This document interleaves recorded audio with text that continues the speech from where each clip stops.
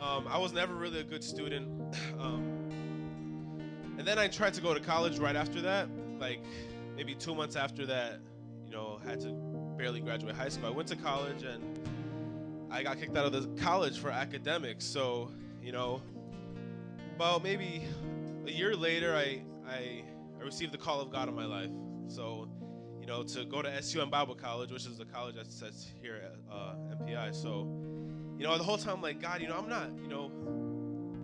not equipped. I tried school and from the stories I hear from previous students, it seems like it's a pretty hard deal to do all those papers. But so I go in and just trusting God. The whole summer I'm like praying to God, like, God, this is for you. So I want to share from Matthew 7. It's a great illustration. It talks about like how our Father in heaven would just give to us. So Matthew 7 verse 7. Ask and it will be given to you. Seek and you will find. Knock and the door will be open to you. For everyone who asks receives. For the one who seeks finds. And to the one who knocks the door will be open. Which of you, if your son asks for bread, will give him a stone? Or if he asks for a fish, will give him a snake? If you, then though you are evil, know how to give good gifts to your children, how much more would your Father in heaven give good gifts to those who ask him? So, and also what comes to mind is like seeking the kingdom first. It's like, I was supposed to be at a culinary school, before I accepted SUM, and I go into SUM and I finished on the dean's list, and it's a glory to God because that never happened before, to get good grades in school and continue them, it's glory to God. I give all glory to God because on my strength, I failed out of school. I would have failed twice, but that teacher gave me that D. But glory to God. Let us all stand up and get ready to worship God today. Just know that He's your Father in heaven, that whatever you ask in His name, that He will give. Let's close out. Father, Lord, just be in this time of worship, God. Encourage us, God, and just touch us in a way that we will not be the same, God. Lord God, so that our lives would be living out to you daily, God. Our walk would be a walk daily, God, not just once a week, God. And touch this time, God. Touch our hearts, God, and fill this room with your presence, God, and allow us to feel it in Jesus' name. Amen. Come on, amen. Put your hands together. Come on. Amen. Isn't God so faithful this morning? I don't know about you, but I came ready to worship this morning, and it's raining outside, and the weather doesn't want to make up its mind, whether it's hot, whether it's cold, whether it's dry, whether it's wet. But despite the weather conditions, come on, somebody say despite.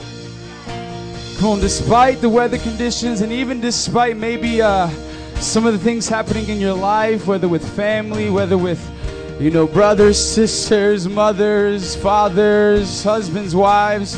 Despite those situations this morning, we're coming into the house of God, and the Bible says a lot of cool things about the house of God, that it's a house of worship and a house of praise. And this first song we're going to sing is called Happy Day. Can somebody say happy? Come on, say it like you're happy this morning. Say happy! Come on, we're going to sing this song Happy Day, and as we sing it, come on, it's not a happy day because of the rain or anything else. Come on, it's a happy day because of Jesus. Amen? Come on, 1, 2.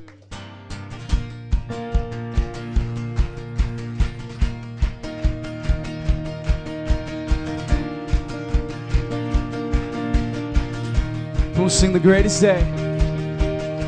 The greatest day in history, where death is beaten and you have rescued me. Sing it out, Jesus is alive. Come on, the empty cross. The empty cross, the empty grave. Life eternal, you have won the day. Shout it out, Jesus is alive.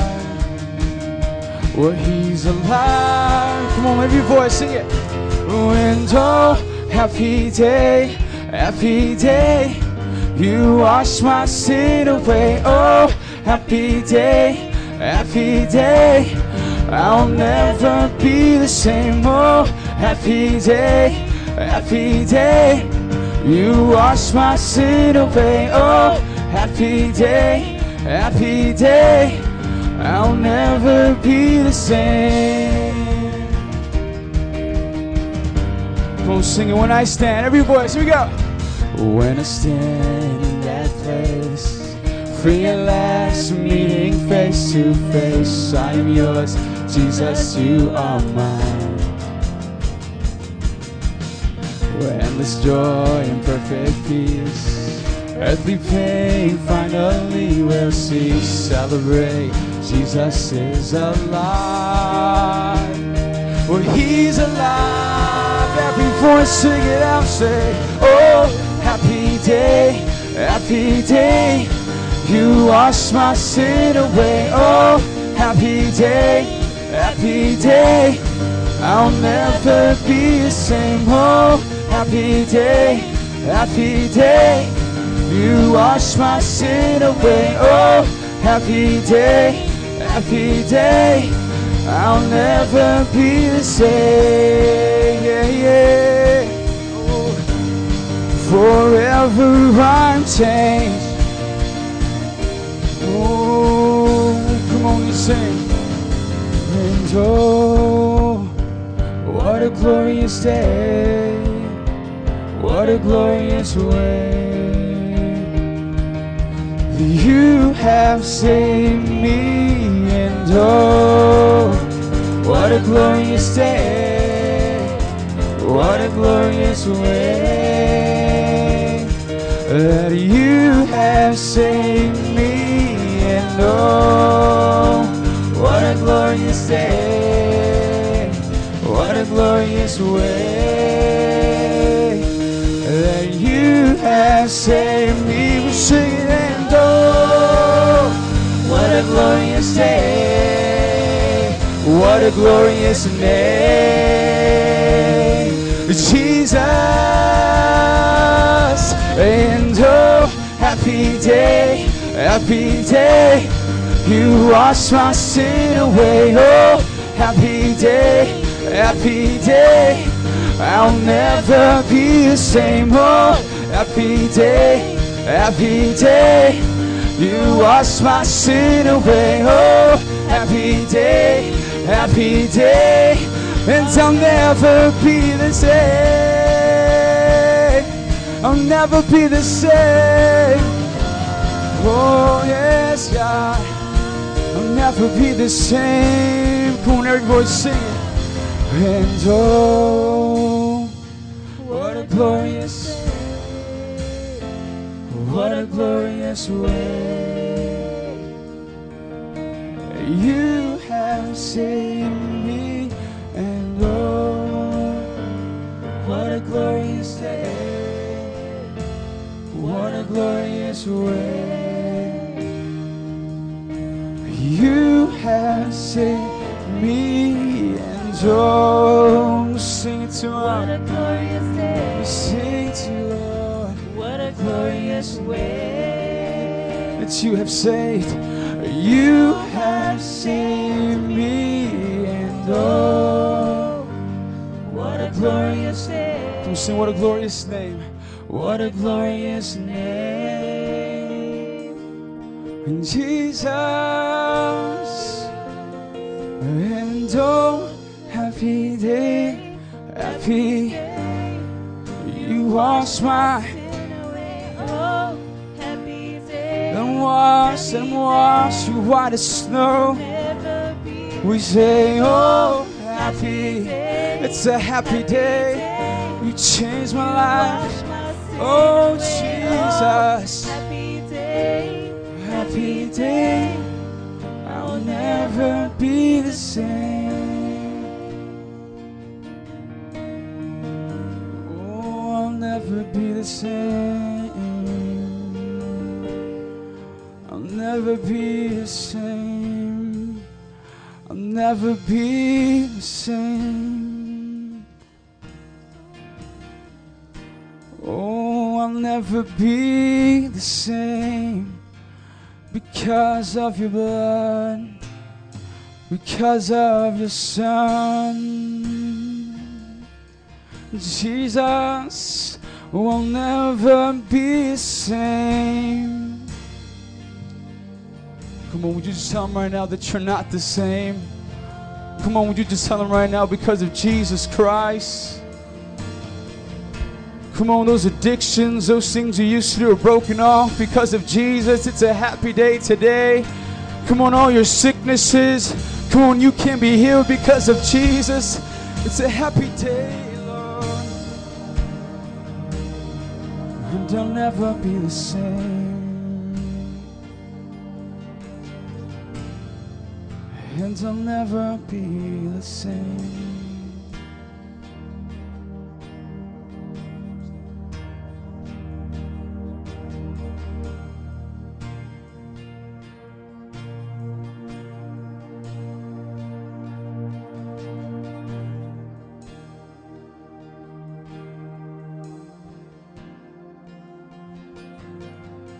My hope is built on nothing less.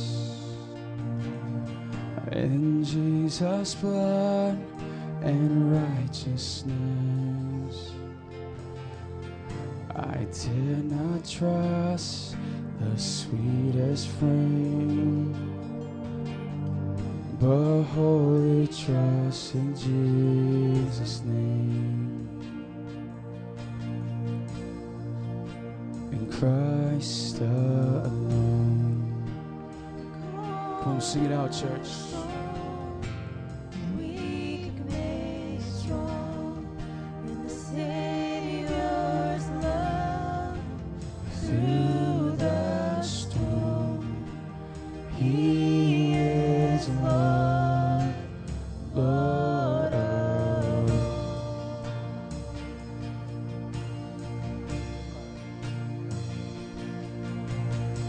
When darkness seems to hide His face, I rest on His unchanging grace. And every high and stormy gale, my anchor holds within.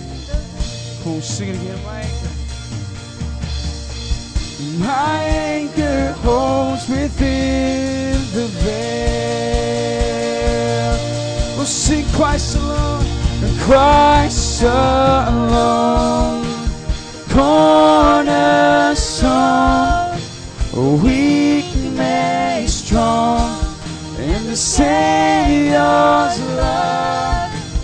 Through the storm, He is Lord, Lord of yeah, yeah.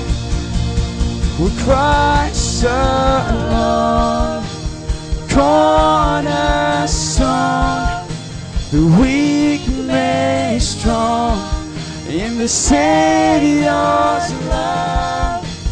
Through the storm, He is Lord, Lord of all. In Christ alone, cornerstone, weak made strong in the Savior's love.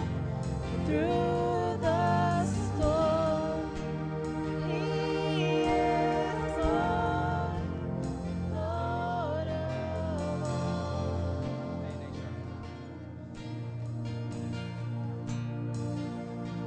it's you, Lord. We sing out to you.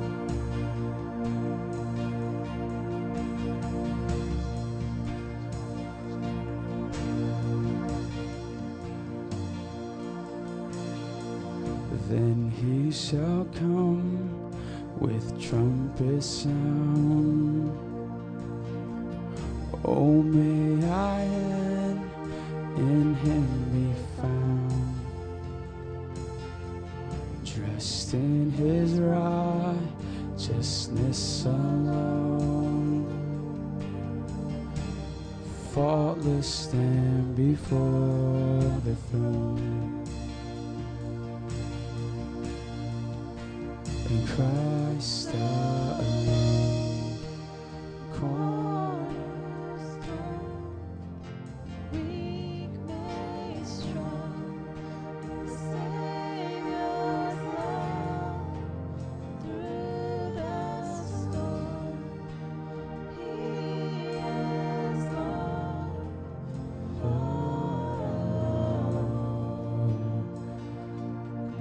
voice, let's make it our confession. Christ alone.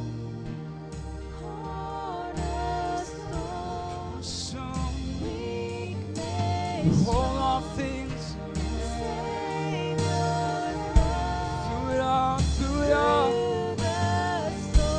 You are Lord, Jesus, you are Lord, Lord of all.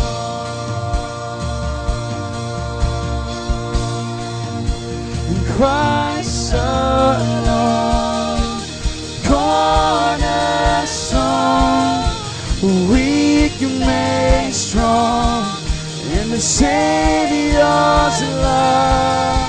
Through the storm, He is Lord, Lord of all. We'll sing it, we'll Christ alone, cornerstone,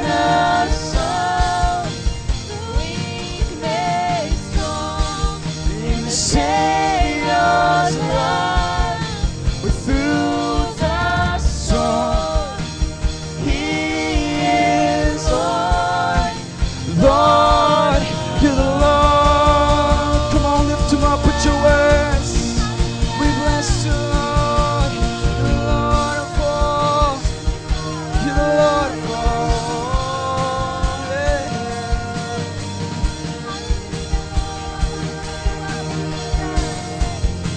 Lord of all.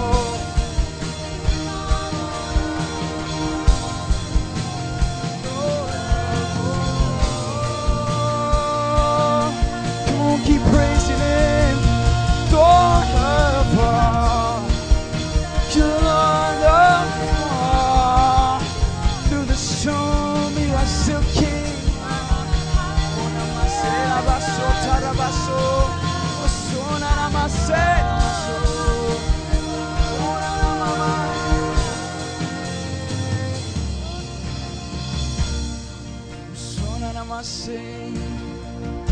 Oh, we bless you, Lord. Holy Spirit, come make your home in us. Oh, sonanamase, tarabaso, tarabase. We're not ashamed of you, Lord. We're not ashamed of you, Jesus. Holy Spirit, come.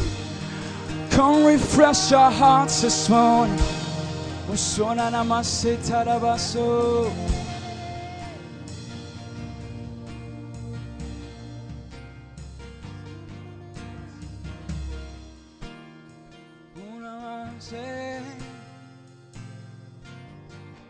We bless you, Lord.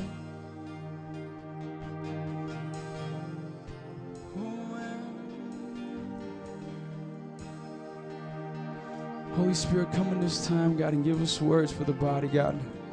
God, we so believe, God, that you come and you fill this time with your presence, with your spirit, God. So, Father, we pray, Lord, you just fill our hearts right now. Come on, would you just invite them with me right now, if you haven't already. Come on and just say, Lord, I want more of you, more of your Holy Spirit in my life right now. I want to worship you in spirit and in truth. Come on, Holy Spirit, take me there, take me there. Oh, we surrender to you.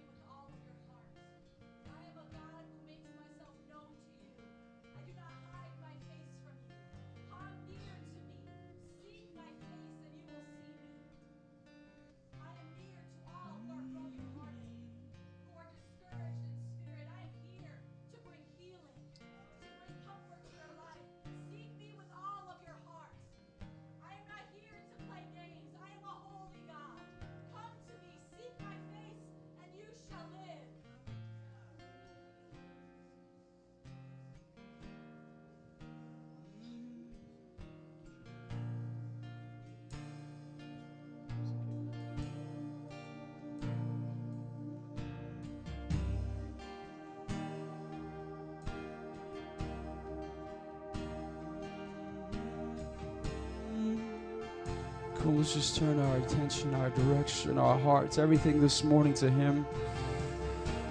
Come on. Return to you, Lord.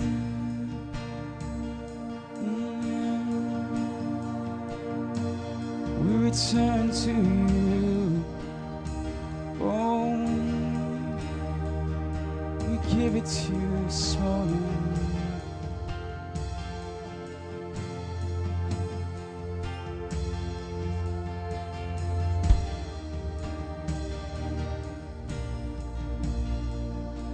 And hallelujah,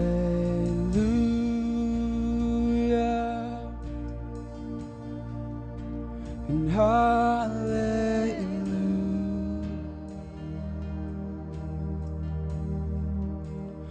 hallelujah.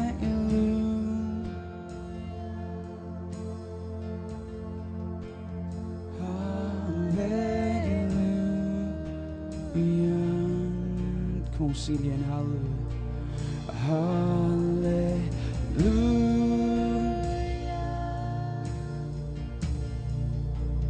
Hallelujah.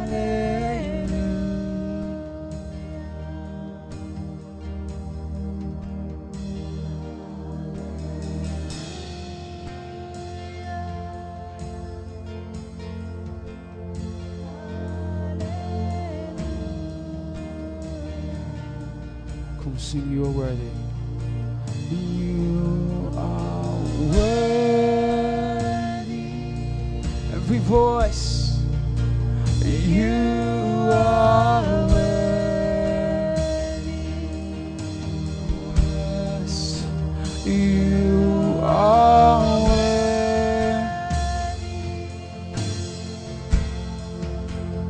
You are worthy. Come sing it again. You are worthy. You are worthy, you're so worthy, Lord. You are worthy. We return to you, God. You are worthy. You are worthy. Yeah, yeah. You are worthy. Come on and sing. You are holy. You are holy, yes, Lord. You are holy. We sing it out. You are holy. You are holy. Come on, sing it again. You are holy, Lord. You are holy, yes, God. You are holy. Lift your voice. You are holy, yeah. You are holy. Come on and sing hallelujah.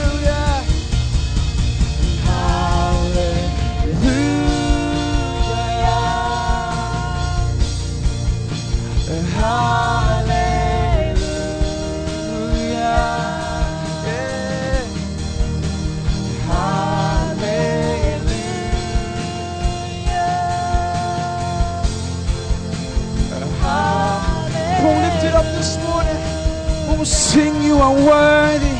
Every voice, you are worthy. Yeah, yeah. You are worthy. Yes, God. You are worthy. You are worthy. We'll sing, you're holy. You are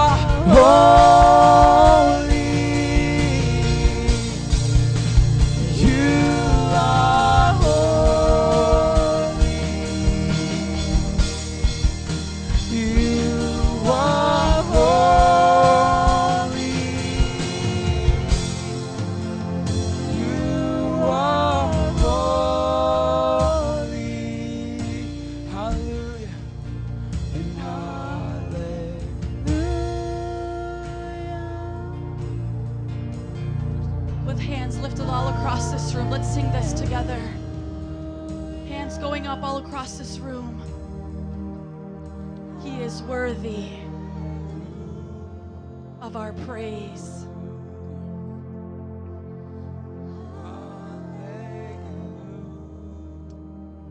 Let's sing it again. Jesus, you are great and greatly to be praised. You are worthy to receive all the glory, all the honor, and all the power that is due your name. There is none like you.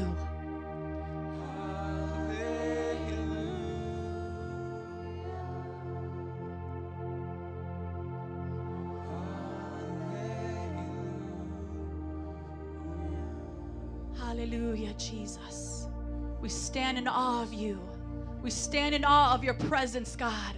There is no one like you. You are our King, our Lord, our Savior. You created us. You hold the sun, moon, and the stars in your hand, God. You are awesome in this place. Hallelujah, Jesus. We worship you.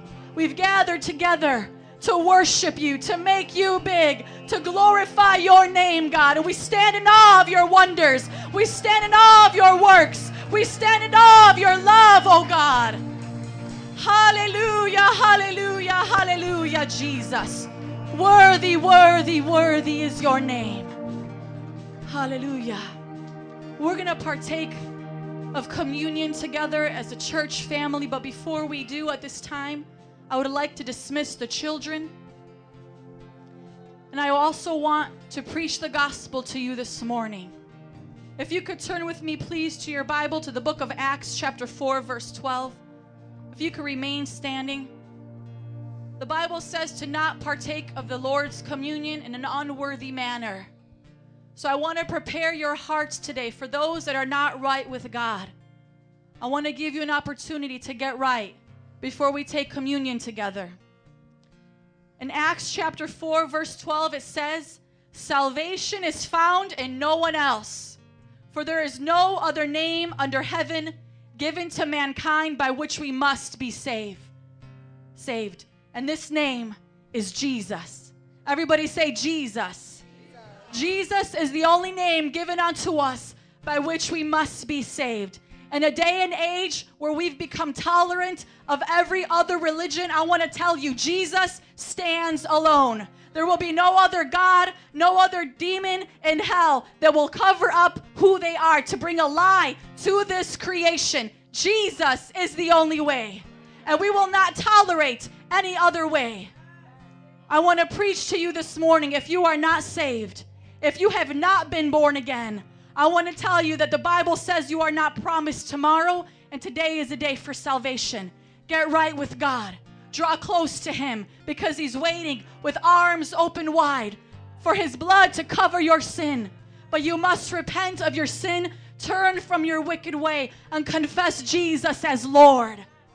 I want to give you that opportunity this morning, because the time and the hour is now. The gates of hell are open wide, and they will engulf you in their flames if you are not right with Jesus Christ. I say it with all reverence in His presence this morning. The time is short. Not only are we not promised tomorrow, but Jesus is coming back. Let's take inventory of our life right now. Are you ready to meet Jesus? The Bible says that if you love Him, you will obey all of His commands. It is not enough just to believe, because even the demons in hell believe that He exists and they shudder. We must love God, follow His commandments, and be born again.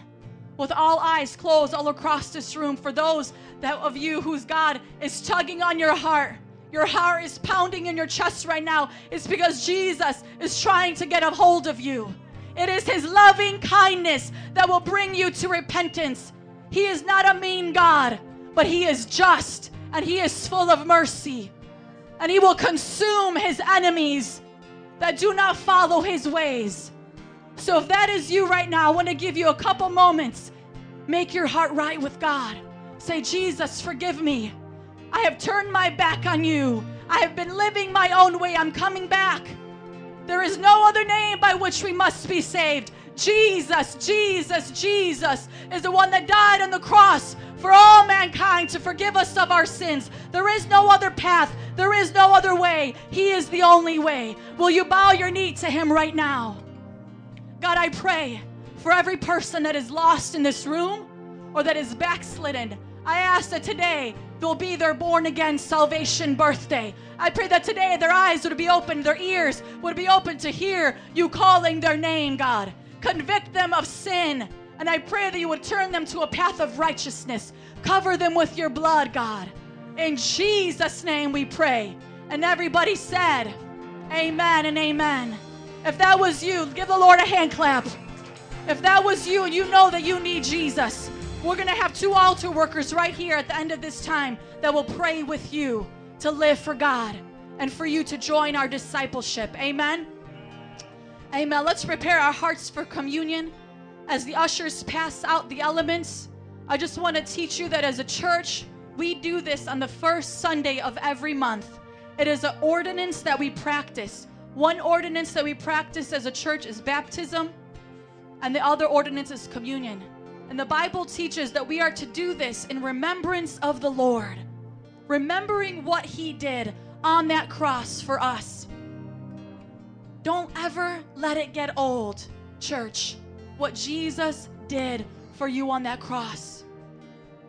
He suffered and died, was beaten and bruised, was nailed to a cross. A crown of thorns was put on his head for you and for me, for the sins of the whole world. And it was only through the blood of Jesus, an innocent lamb that was slain, only by his blood could we have communion now with God, God the Father. There is no other way. We must allow the blood of Jesus to wash us clean. He took our sins, he took our sorrows and our sicknesses on that cross. We do this in remembrance of him. Amen. As we read from the Bible, Luke 22:15 through 20.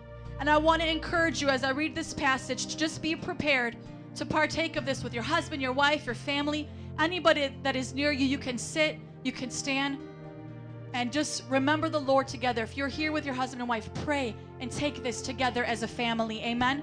Luke 22:15 through 20. And he said to them, I have eagerly desired to eat this Passover with you before I suffer.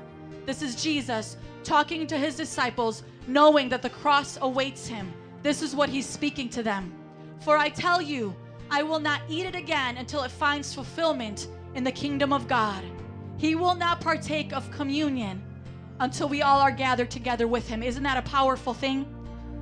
Verse 17, after taking the cup, if you could hold your cup up, he gave thanks and said, take this and divide it among you.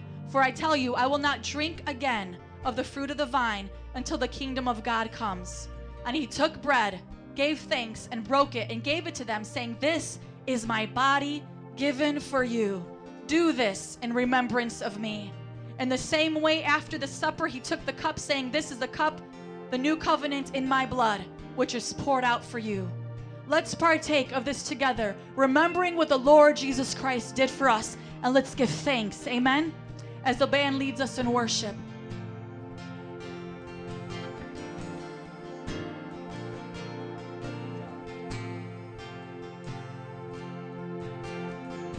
And hallelujah,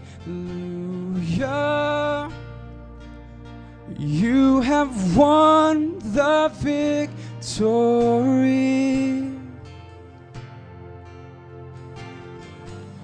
Hallelujah, you have won it all for me, and death could not hold you down, and you are the risen King, seated in majesty. Yes, you are the risen King. Let's sing it out. Hallelujah. Oh, hallelujah, You have won the victory. If you have partaken of the elements, please stand with us as we worship Jesus. Hallelujah. Lift up your hands all across Yes, this you room. have won The it presence all of Jesus for is here. me. And death could not hold you down. Yes, you are the risen King. Yeah, yeah. Seated in majesty. Come on, worship Jesus this morning. You Shout it from the are rooftops. the Lift up your voice. risen Jesus, you are seated in majesty, oh God.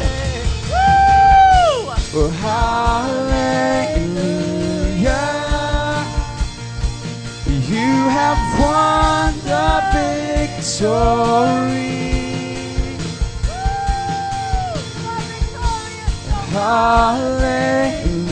Hallelujah. You have won it all for me. This death could not hold you down. You are the risen King. Yeah, yeah. Seated in majesty. Yeah, yeah. You are the risen. Come on, every voice, sing it out. Oh, hallelujah. Come on, lift your voice.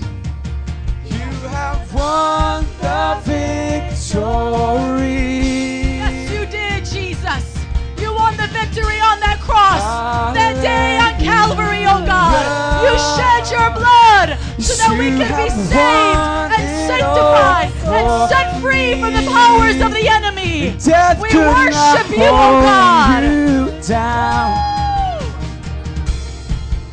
Yes, you are the risen King. Yeah. Seated in majesty. Yes, you are, Jesus. Every voice Hallelujah. we declare to the Come on, risen one more King. time, church. Let's lift up our voice. Oh, hallelujah. You have won the victory.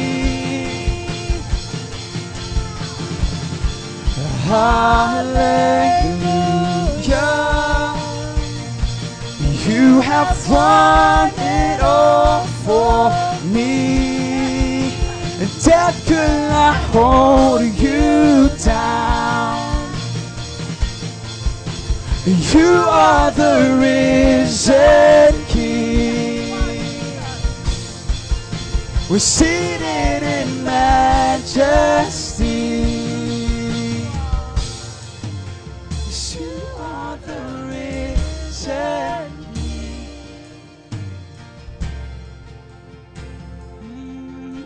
Hallelujah, Jesus. We worship you, God.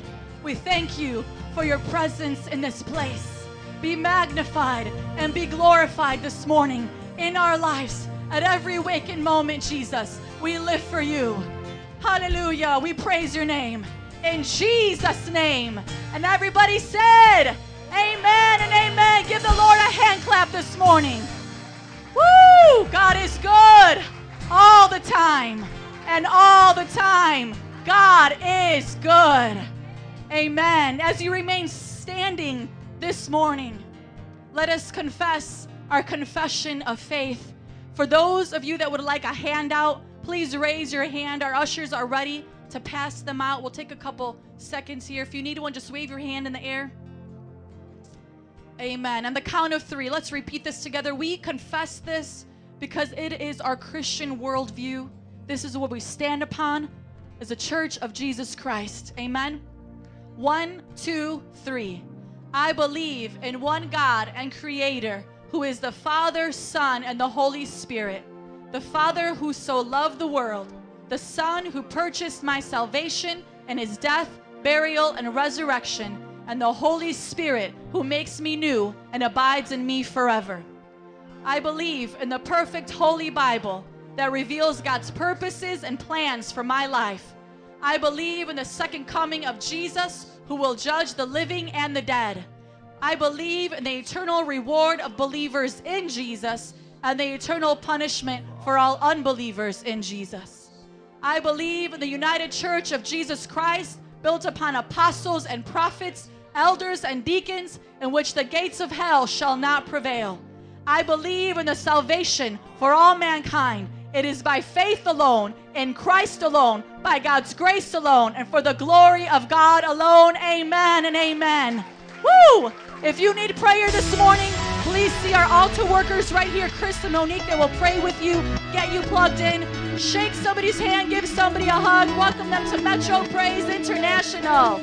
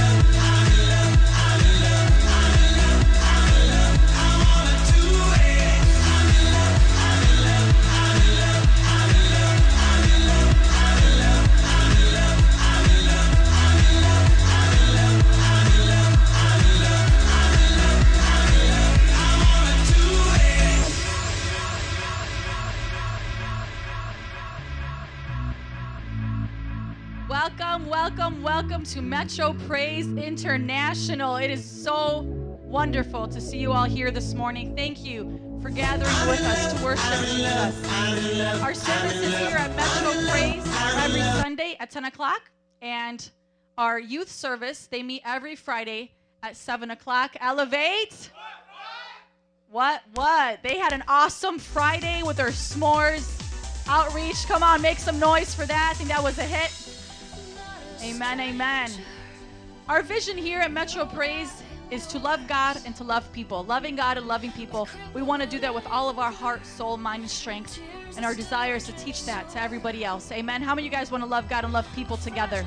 Our discipleship strategy is to connect, mentor, and send. We want to connect you to the cross, mentor you with the cross, send you out with the cross. And the way we want to do that is by connecting you first to our weekly life groups. If you have that piece of paper in your hand, all of our life groups, their times and dates are listed in the back, and most of their locations as well.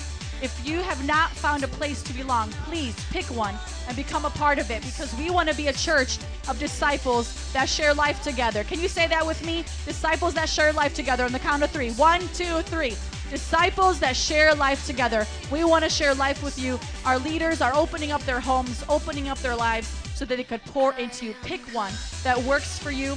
And we want to mentor you through our 101 book. That is the first stage in our discipleship process. We have leaders that are ready to take you through this 7 steps to spiritual growth. We want to mentor you to see you succeed in your walk with God. And then our second phase, 201, it's a class every Sunday morning with Jared Walker where we disciple you, mentor you, and raise you up to be leaders, to be ordained as elders and deacons in this church so that we could win the world for Jesus. And then we want to send you out to go evangelizing, to win the lost. How many of you guys want to preach the gospel to the lost? Let's win the lost at any cost, because we have too much of good news inside of us to keep it to ourselves. Amen. We must go.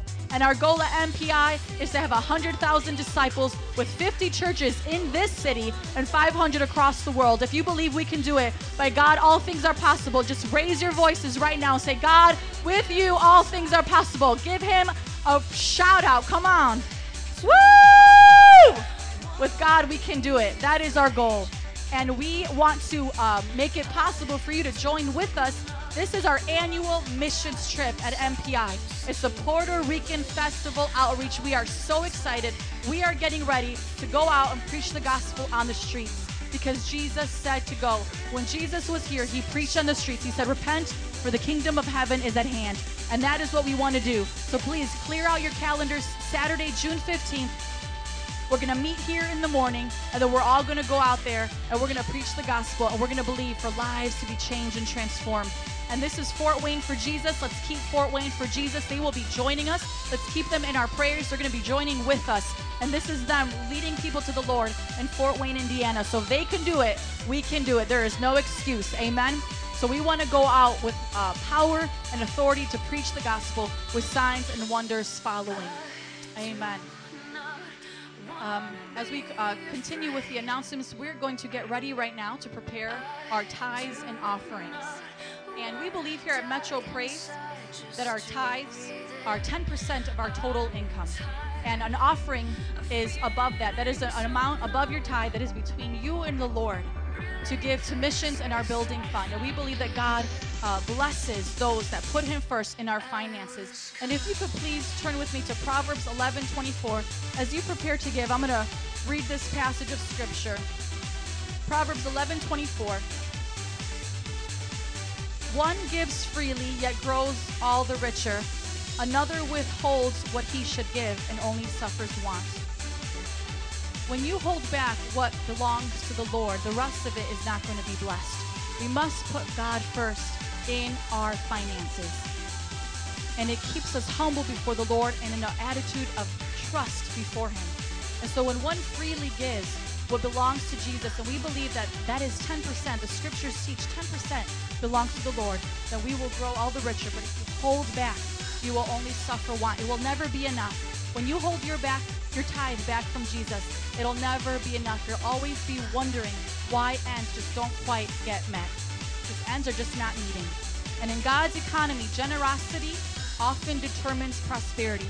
One must give in order to gain. So let's be faithful stewards of what God has given to us. Everything we have is because of him.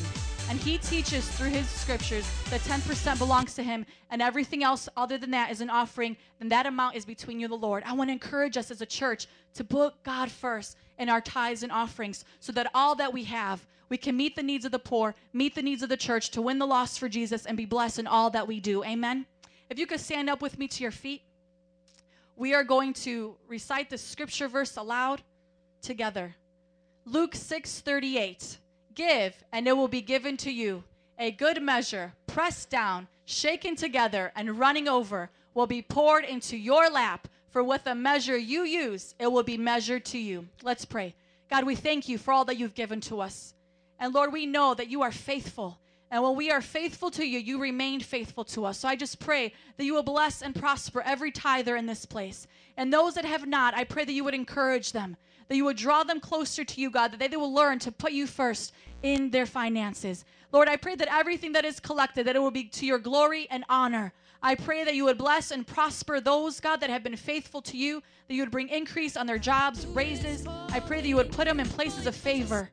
Lord, we thank you for all that you're doing in MPI in the city of Chicago. We pray that you would meet our budget this month above and beyond what we could ever ask or imagine. Pour out a blessing upon us, God, that we had not enough room to receive. We thank you for your faithfulness in Jesus' name. And everybody said, amen and amen. Come forward as you give.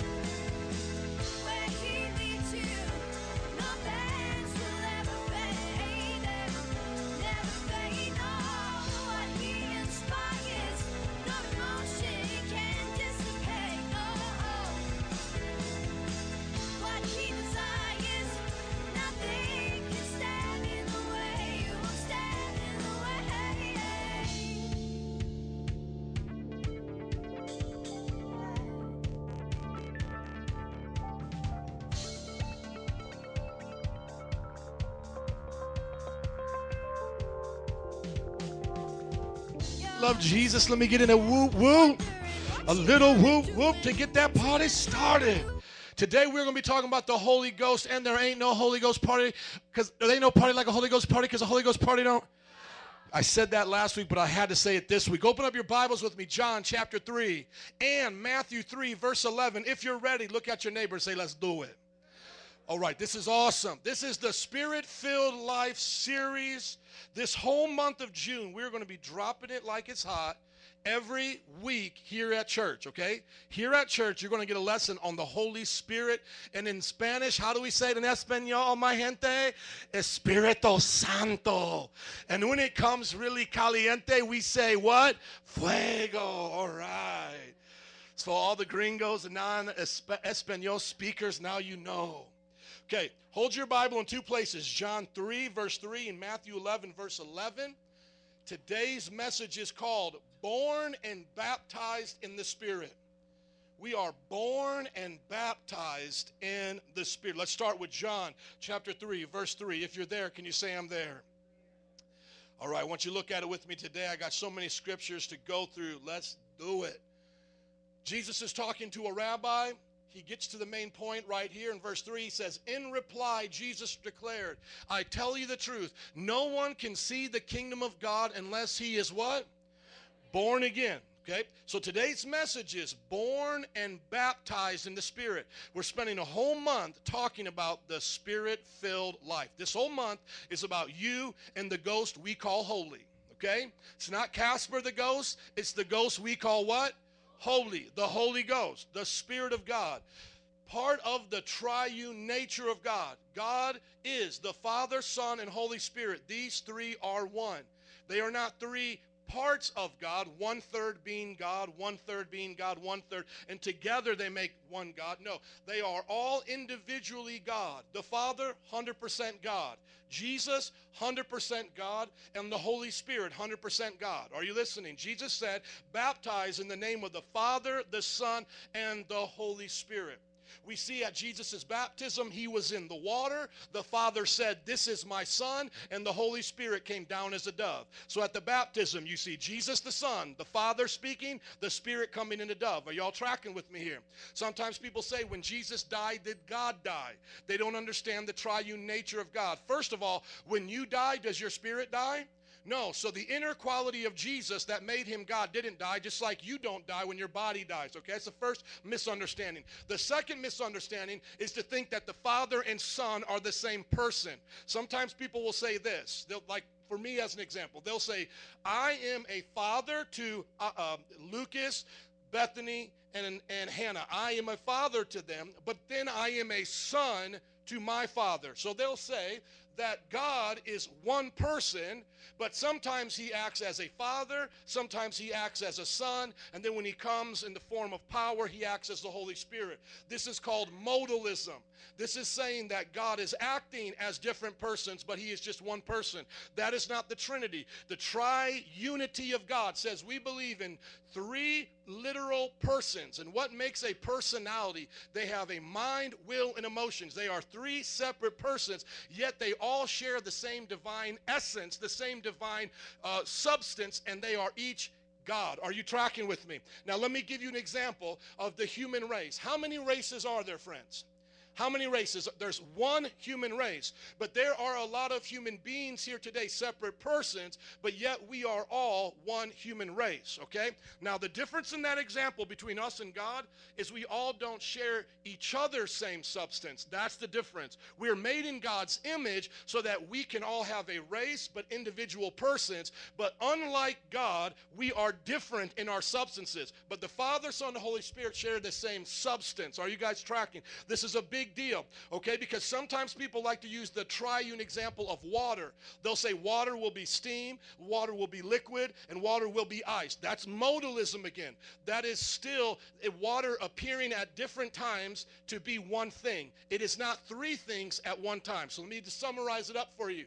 God is three separate persons, just like we are three separate persons, but we're all one human race. They are three separate persons, but one God. Are you with me? But unlike water, unlike modalism, they are three separate persons all at one time, and they share the same substance. Are you tracking with me? So it would be like out of the same substance of water being steam, the same substance of water being ice, and the same substance of water being liquid, all at the same time eternally. That would be the true example. The egg fails under the same modalistic heresy. So we don't believe in that. That's what some of the oneness Pentecostals have taught. They look a little weird. They have long hair. They don't wear makeup. They have long skirts, and they speak in tongues. But you have to understand, those people changed the Trinitarian doctrine that we had for thousands of years. 2,000 years we believed in the Trinity. 100 years ago, people started believing in modalism and speaking in tongues. So they are the divergence from what we're talking about today, okay? So we are talking about being born of the Spirit and baptized of the Spirit. Look at the verse. I tell you the truth, no one can see the kingdom of God unless he is what? Born again. Now quickly go with me to Matthew chapter 3, verse 11. You're like, man, he is talking fast and dropping it like it's hot. I told you to get ready. I told you to get ready. Amen. And praise God for a recording on YouTube. Amen. And go to your life group, talk to a leader. They'll help you understand this. Trust me, just because I'm talking fast doesn't mean that you can't capture this. You'll understand it. This is, for those of you who have been around for a while, you've heard this before. It's review. Matthew 3:11. If you're there, say I'm there. Thank you. Matthew 3:11, John the Baptist talking about Jesus. And by the way, easy way to remember this. John 3, born again. Matthew 3, baptized in the Spirit.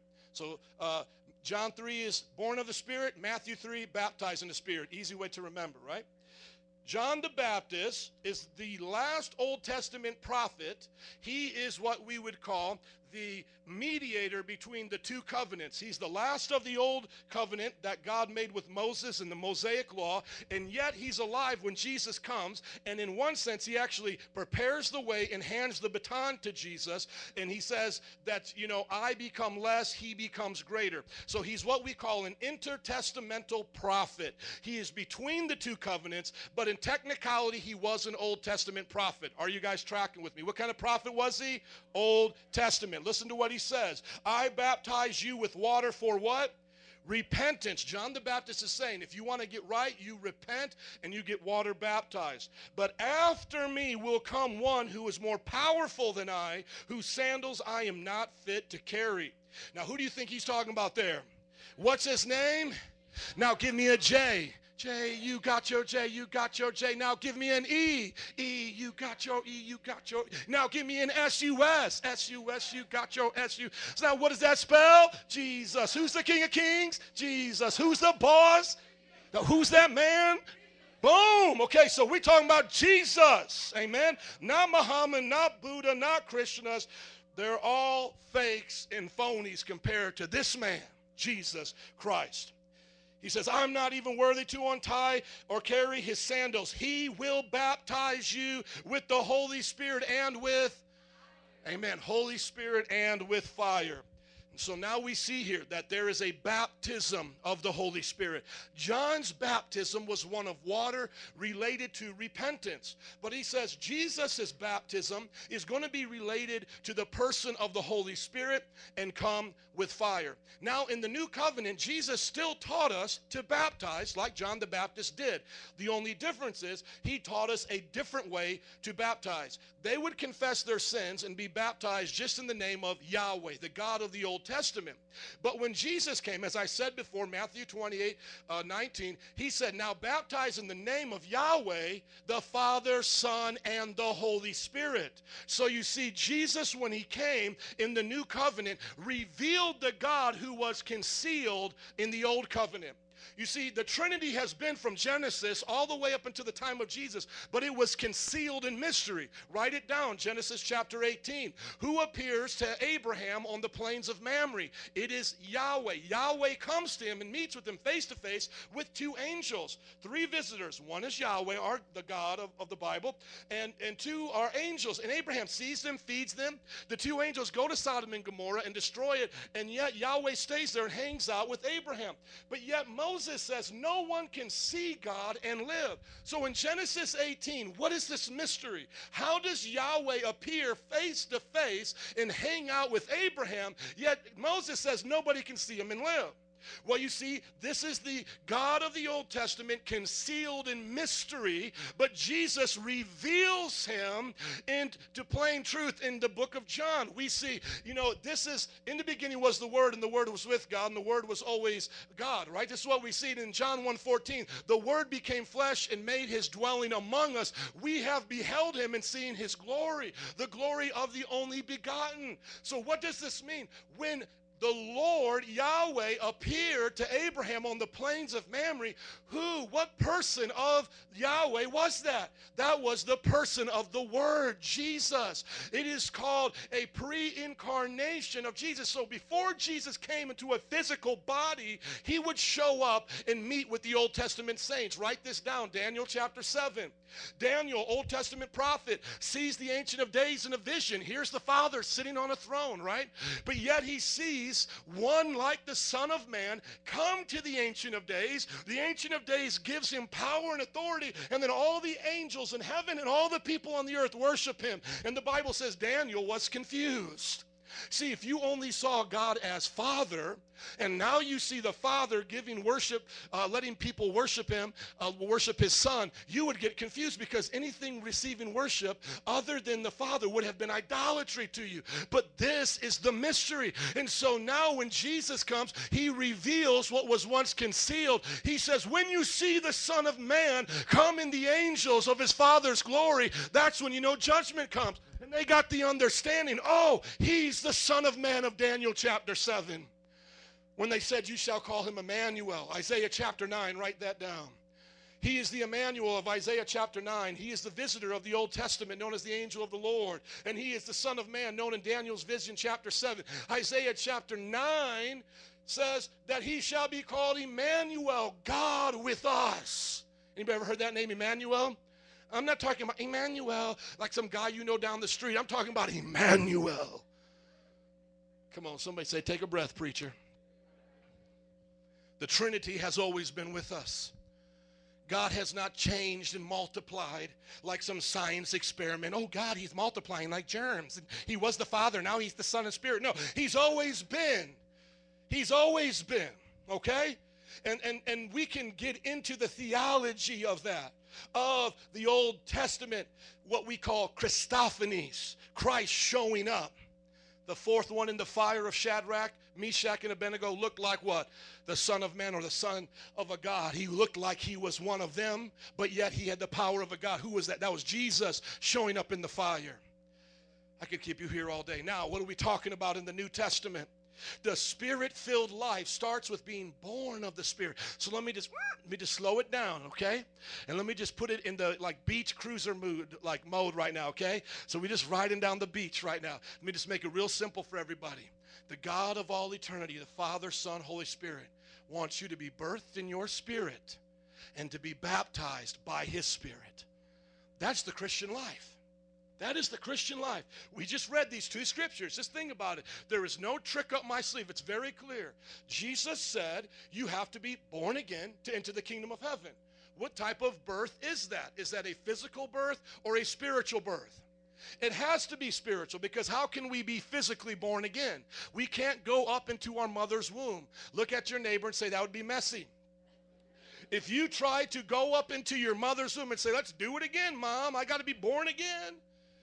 that wouldn't happen. And then sometimes people have, life-altering events, and they say, "Ooh, I was born again. I got out of jail. I'm born again. I'm a new person." Or I just had a baby. I'm born. No, life-altering events doesn't mean you're born again or changed. You're still the same person on the inside. The spiritual rebirth of John chapter 3 you must have to see the kingdom of God is an inner transformation by the power of God. Amen. Everybody say born again. And then in Matthew 3, John the Baptist, that man from the old covenant, understanding the Trinity being revealed, he said, "This one coming to this earth, I'm not even worthy to touch him," because he honored him as God. Jesus was God among us, Emmanuel, was he not? Did not Philip bow down and worship him after the resurrection and say, doubting Thomas rather, after he doubted, he said, "I won't believe Jesus is rose from the dead unless I touch him"? Did not Thomas fall down in John chapter 20, I believe verse 21, and say, "My Lord and my God"? Hello? We don't worship man like that, do we? Do I say of Lawrence, I could never touch his shoes? I mean, maybe as a young man, I wouldn't want to touch his shoes. They might stinketh a little bit, but let's assume his shoes did not stinketh. Would I say, "Oh, I'm not even worthy to touch his shoes"? Would I fall down and call him my Lord and my God? No, but John the Baptist said, this is about Jesus, the one coming. But the thing that will mark him, not only will he do repentance style baptism, not only will he be a good teacher and a prophet. See, Jesus was more than just a good man. You don't go around forgiving people's sin, claiming to be God, walking on water, and just be a good man. You're either God, lunatic, or a liar. You either lied about what you're doing. You didn't walk on water. You're a liar. You're a lunatic. You thought you walked on water, but you were just in your bathtub. Or you're the Lord of glory, right? And so John the Baptist, as this intertestamental prophet, understood all of the Old Testament and knew the Messiah, Jesus, coming. And he said, "This one will be marked by this. He will baptize his people with the Holy Spirit and fire." Are you ready for the message? Somebody say, "I'm ready." You know that was just the introduction. One is for new life. The other for new power. Think about this. You're born and baptized in the Spirit. To be born again is to get a new life. To be baptized in the Spirit is to have new power. To be born again is to have the forgiveness of doing Satan's work. How many ever co-worked with Satan? Did some things Satan wanted you to do. Now, I'm not saying like he showed up and said, "I'm Satan. Now let's go out and do some stuff." "Okay, Satan, let's go out and gossip." No, I'm not talking about that. Like who is that? "That's my friend Satan," No, but how many of you sinned like Satan sinned? How many of you ever sinned? Okay, if your friend is not raising their hand, they're committing the biggest sin, the sin of pride and hypocrisy. Lightning going to come down. Okay, so look, when we're born again, it's for the forgiveness of doing Satan's work. But when we're baptized in the Spirit, it's to destroy Satan's work. Come on, somebody. When you're born again, it's like, I'm a new creature. I'm a brand new person. All my sins have been forgiven. The Spirit of God has made me new. And whoever is in Christ Jesus is a new creation. The old has gone. The new has come. I can do all things through Christ who strengthens me. Greater is He that's in me than he that lives in the world. That's what it means to be born again. The Spirit of God transforms you. Amen? But then when you get baptized in the Holy Spirit, you're like, "Devil, where are you at? I'm coming after you to kick your butt. I'm going to preach the gospel to my friends and family. I'm going to plunder hell and populate heaven. I'm going to cast some demons out. Those things people are watching on TV, I'm going to find one of them and cast them out." Amen? One is for forgiveness of Satan's work, the other for destroying Satan's work. Being born of the Spirit is to join the body of Christ. To be baptized in the Spirit is to build the body of Christ. You're empowered for service. You're empowered to do things for God. Would you rather, let's just think about this, because I have a lot of friends that don't believe in the baptism of the Holy Spirit, the Spirit-filled life, but they believe in being born again, okay? So I talk to them like this. Would you rather ride a horse from here to California or get in an F-22 fighter jet? Okay? I mean, you can get there on a horse. It will take you a little while. Are you listening to me? But you need to get baptized in power. Get the baptism of the Holy. They're like, "I'm going to heaven, trotting on my horse." That's all right, but you ain't really whooping the devil. I want to get in that F-22 and drop some A-bombs on his kingdom. Woo, come on. So we are brought into the body of Christ through the spiritual birth, but the baptism of the Spirit builds the body of Christ. Now, I want you to see it like this. The same Spirit that birthed you is the same Spirit that will baptize you. Let's say this together. 1, 2, 3. The same Spirit that birthed me wants to baptize me. Amen. Let's say it again. 1, 2, 3. The same Spirit that birthed me wants to baptize me. See, that's what God wants to do upon this earth. You read the Bible, you see some miracles, don't you? Don't you hear about some awesome things in the Bible? You can do that. God intended you to do that. We're going to show you a lot of scriptures today that talk about empowering the believer. Now, if you were Jesus and you had 6,000 years to prepare, or I should say 4,000 years in human history, he's from eternity past, but you have 4,000 years before you show up, and split time in two, which we would call zero, at 0, or what maybe would be 3 BC, 3 years before he splits the clock, and now we're in AD. Are you all listening? Watch. Okay. If you came to this earth, would you want to make a class of people known as priests to have all the power and authority, and only maybe 5% of your Christian following, 5% would be able to, have magical trinkets and, have little statues of them, what we'd call saints, and you have to go and see them in a dark room and confess your sins. Would you, let's just think about this, right? If you were Jesus from all of eternity, would you want the church to be built like that? Or would you want every one of your followers to have the power and the authority that he had and given to you? Is there any stepchildren in the kingdom of God? Come on. Is there any like half children in the kingdom of God, half born people? No. We are all either sons and daughters of God or sons and daughters of Satan. We have either been born again or we are still under the curse of the first thing we've been born to. When your mom and dad got together one lonely old night listening to, to whatever was popular back then, Al Green, and then let's get it on, and then you came out, you were born with a sinful nature. No one had to taught you to lie. It came naturally. No one had to teach you to back talk to your parents. This came naturally. Is everybody with me? Right? Now, the Bible says you have to be born again. But if you're not born again, you're under that same state of being. So you won't receive forgiveness. You won't receive heaven. We read in John chapter 3, verse 3, it says, unless you're born again, you cannot see the kingdom of heaven. So this is what we're talking about. This is Jesus' message. So now, once you're born again, are you partly born again? Are there any partial births in the kingdom of God? No, it's either all the way or no way, right? He said it like this: you can't serve two masters. He said you either love one or hate the other. Who are you serving today? What's your master's name? Is it American Express? Is it your job? Is it your family? Who is your master today? What's his name? Okay, so now think of it like this. If Jesus birthed you into his kingdom, shouldn't you be obedient and be empowered in his kingdom, be baptized? If he now asks you to do things for him, shouldn't you obey? Do you know, think about this. The first thing Jesus said to his disciples when he met them on the shores of Galilee, think about this. He said, Peter, come follow me and I will make you a fisher of men. Right at the beginning, the idea was very clear. I'm going to do something in you and it's going to go through you. What I do to you, I want to do through you. So for those of you who are here and being like, nah, man, I don't want to get in that F-22. I get a little air sick and, I don't like heights. I just want to be on my little steed, like in Shrek. You want to ride that little donkey all the way to glory. God is saying to you, that's less than what he made you for. And those of you who are like, like speaking in tongues. That wasn't my tongue, by the way. It was an example, okay?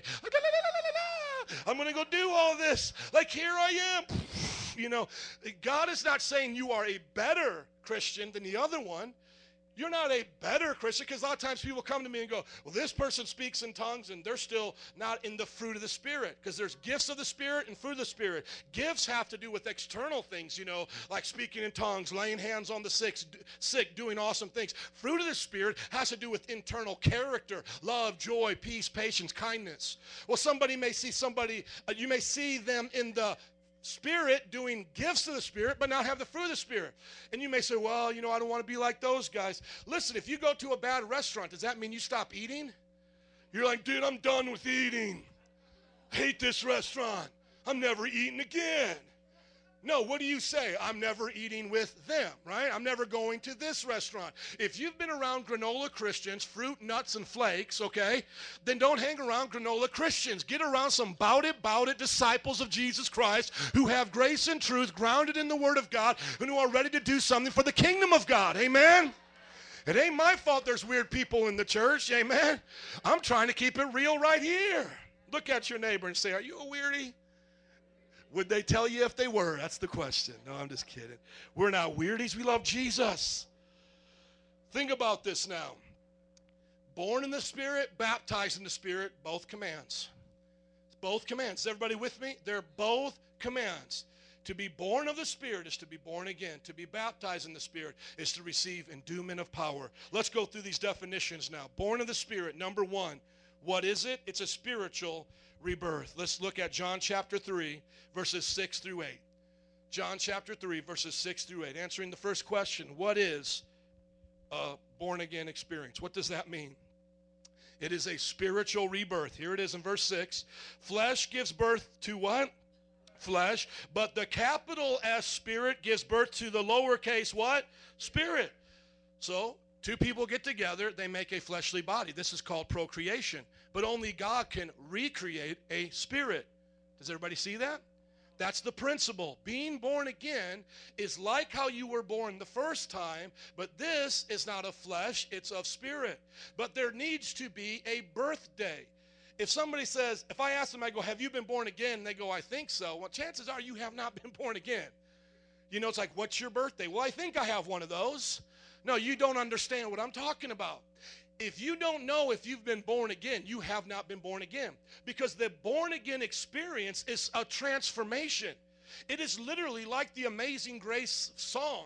I once was blind, but now I see. You know, it's a light, darkness to light experience. It literally feels I once was lost, but now I'm found.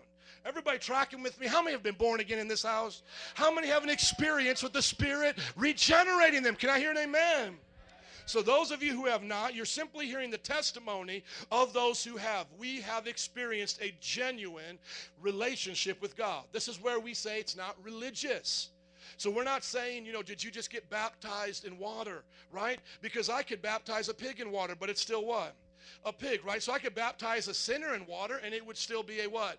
A sinner, right? And so religious duties don't change the inner part of man. This is what he's talking about. Flesh gives birth to flesh. And you could also say fleshly things only matter to fleshly things. So baptism without the Spirit is just a fleshly thing. This water washing your body. You just took a bath, right? Communion, just eating grape juice and a wafer. Without the Spirit, it's all just flesh. Are you all tracking with me? Everything without the Spirit is just flesh. But the Spirit gives birth to Spirit. So he said, you should not be surprised at my saying you must be born again. Because this surprised this Jewish man, his name was Nicodemus of the Old Testament, it surprised him to hear Jesus say, I have to be spiritually reborn. What he thought he needed to do as a religious Jew was do more religious Jewish things. Keep more commandments. Go to the temple on these days. Now, those commandments were not bad. They were to lead him to God. But what Jesus is saying is without the Spirit, those letters, all they do is kill. That law will only condemn you. When you're only told what you do wrong, you will be condemned. You will feel guilty. But if you can be forgiven of your wrongs and transformed to live right, you will have joy in your heart. And this is that promise that God gave the Old Testament saints like Jeremiah, the prophet. He said, I will give them a new heart. I will take out the stony one. Ezekiel said the same thing. It's all about being inwardly transformed. Can I hear an amen? Amen. Now look at verse 8. The wind blows wherever it pleases. You hear its sound, but you cannot tell where it's coming from or where it is going. So it is with everyone born of the Spirit. So now he gives you an example of what's this like. In their day, could you see wind? No, they had no Doppler radars. They didn't have any meteorologists that could show you the color of wind and these things we see. They were just like us today without science in that sense. So you don't see wind. Everybody just go like this. Come on, do you see the wind? But do you feel it? Right? That's what it's like to be born of the Spirit.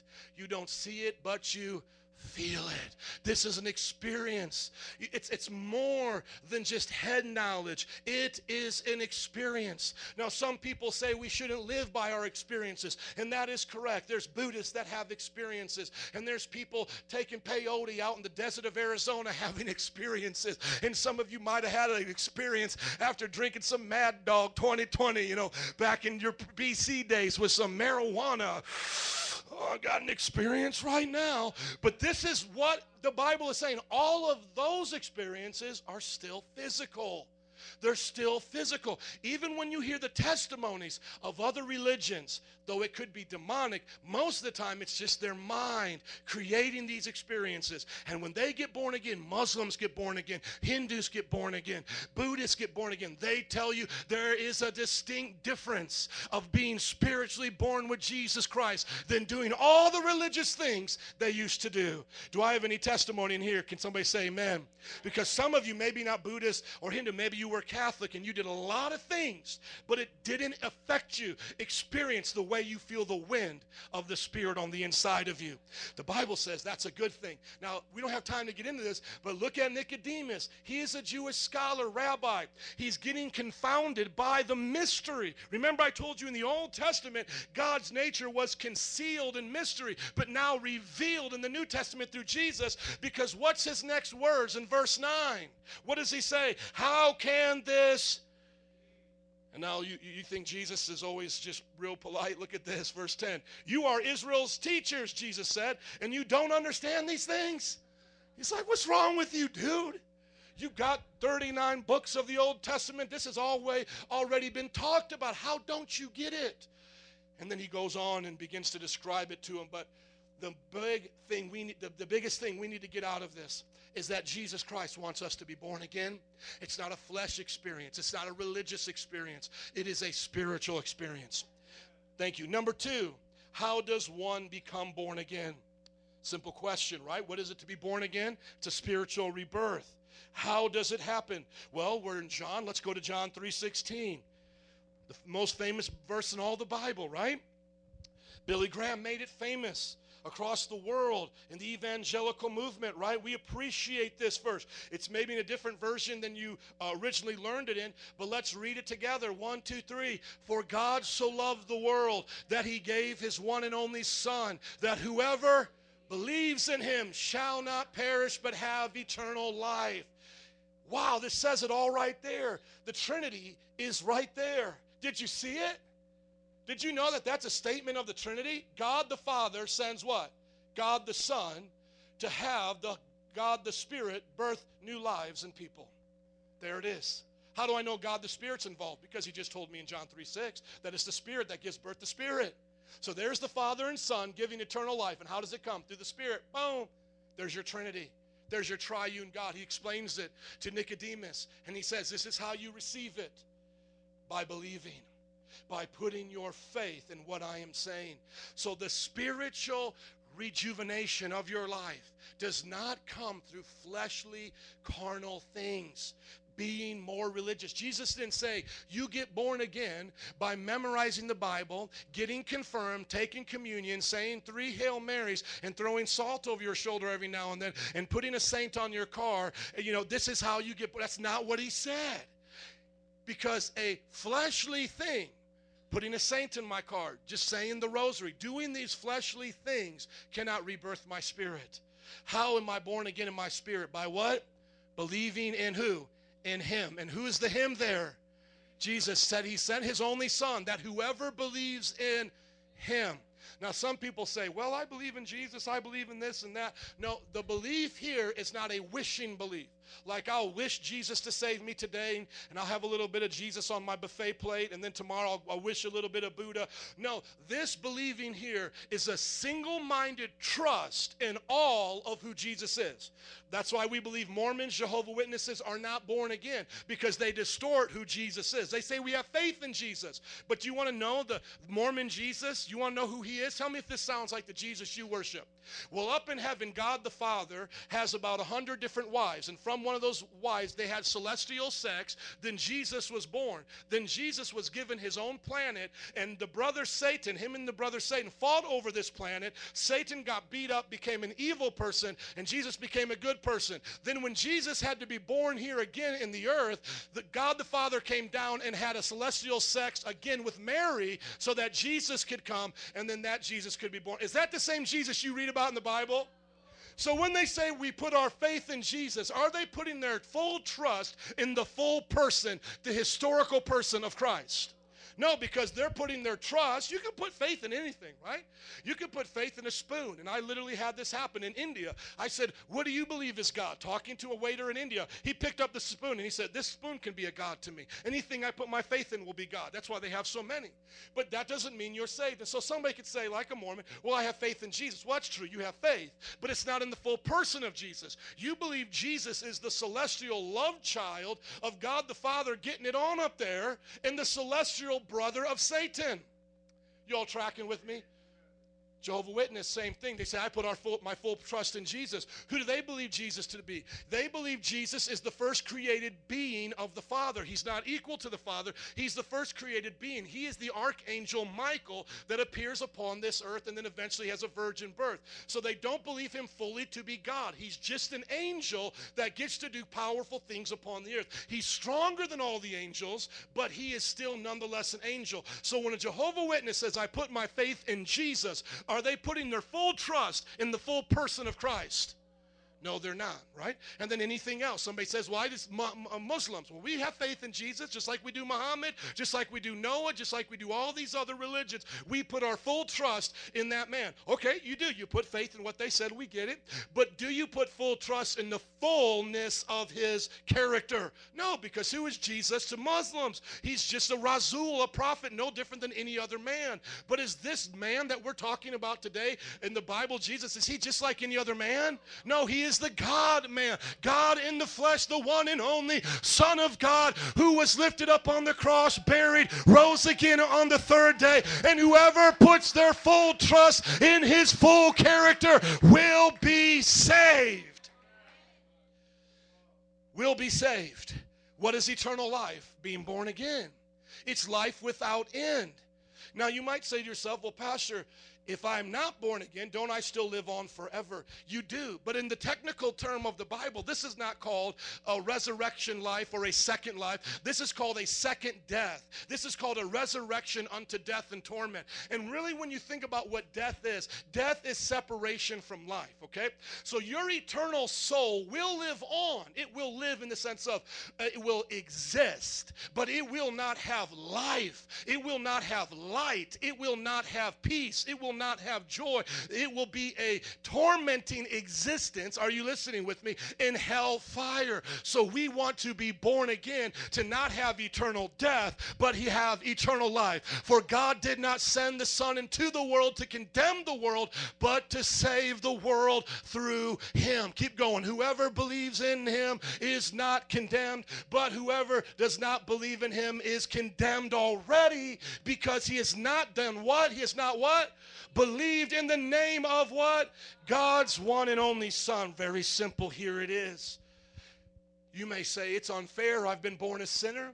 You may say it's unfair that my flesh is prone to sin, and now I will die and go to hell without Jesus. And you would be right to say that's unfair. The reason why you have the penalty of sin upon your birth is because your great ancestors, my great ancestors, Adam and Eve, separated us from God in our perfect state. That's when our spiritual connection with God died. That is unfair. That was a judgment you didn't deserve. But the question the Bible asks is, since you've come to your consciousness, have you been obedient to Christ, or have you yourself acted in the same rebellion, in the same kind of sins that Adam and Eve did? And the answer to all of us would be what? Yes, because Adam and Eve got kicked out of the garden for doing what? Pimping women, selling crack cocaine, having a Holocaust. What did they get kicked out the garden for? Disobedience. Have you ever disobeyed God? So now you can't go blame it on your great-great-great-great-grandparents, Adam and Eve, anymore, can you? Now you have to say, yeah, I was born a sinner, but I've chosen some sin on my own, right? And some people say, I fell into temptation. No, you didn't. No, let's be real. A lot of us here, we did not fall into no temptation. Like, oh, I ended up in the bar? Whoa, what's going on here? Oh, put them up. Oh, yeah, my fists are fighting you. You know, whoa, I'm cursing. I just fell into this.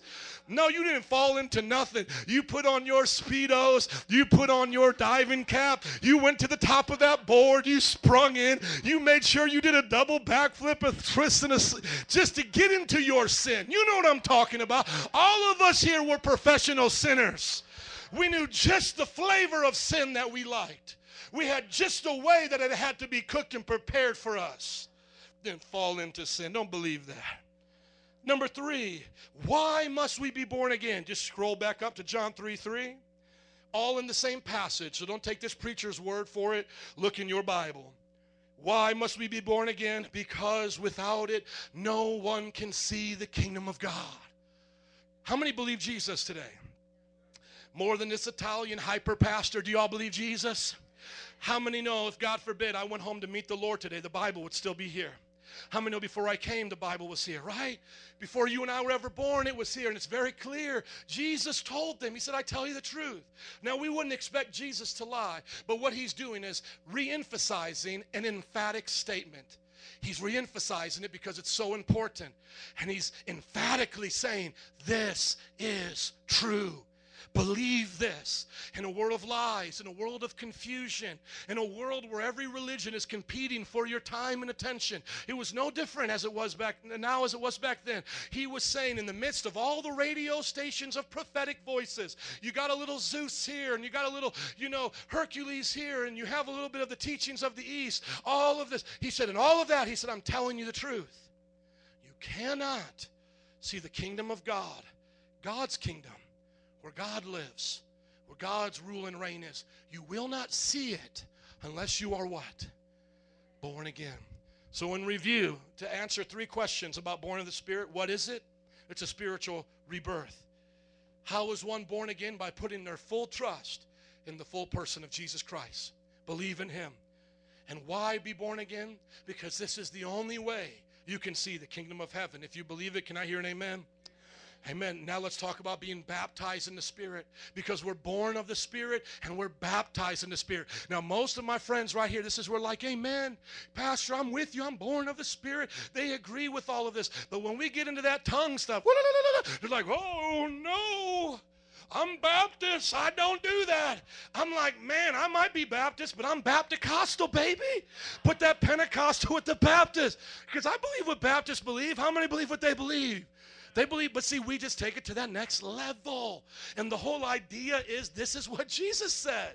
Now, if he was like, hey, guys, all I want y'all to do is get baptized in water, believe these doctrines, come to church, sing a hymn, hold your hands by your side, hear the preacher talk, and go home. If that's what church was, I would be doing that right now.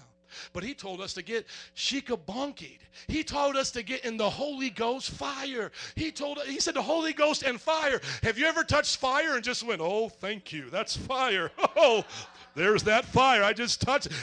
You touched some fire. You'll know what we got up in here. Amen. Touch some fire and see how your emotions react to physical fire. Let's get you some Espíritu Santo fuego. You'll be clapping your hands like everybody else.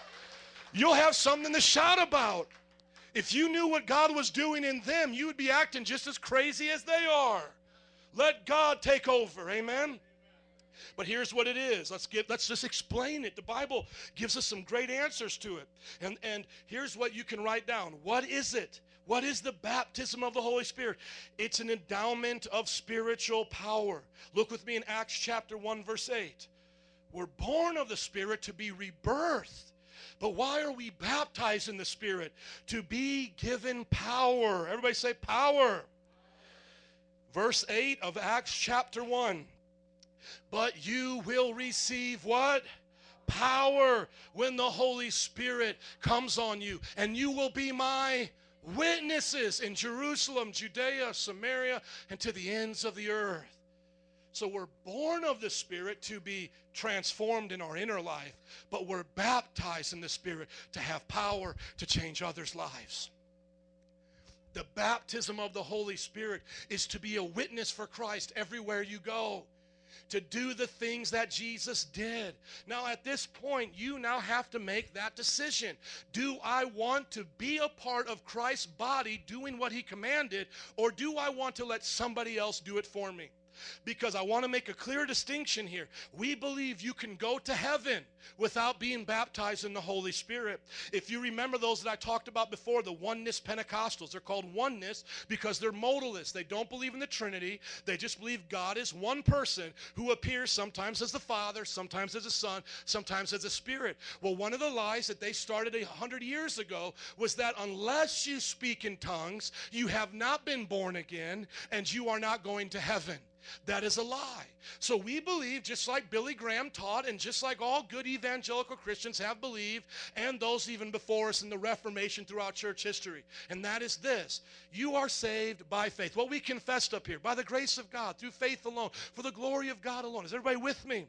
Okay, so this right here is a choice for you in the sense of obedience.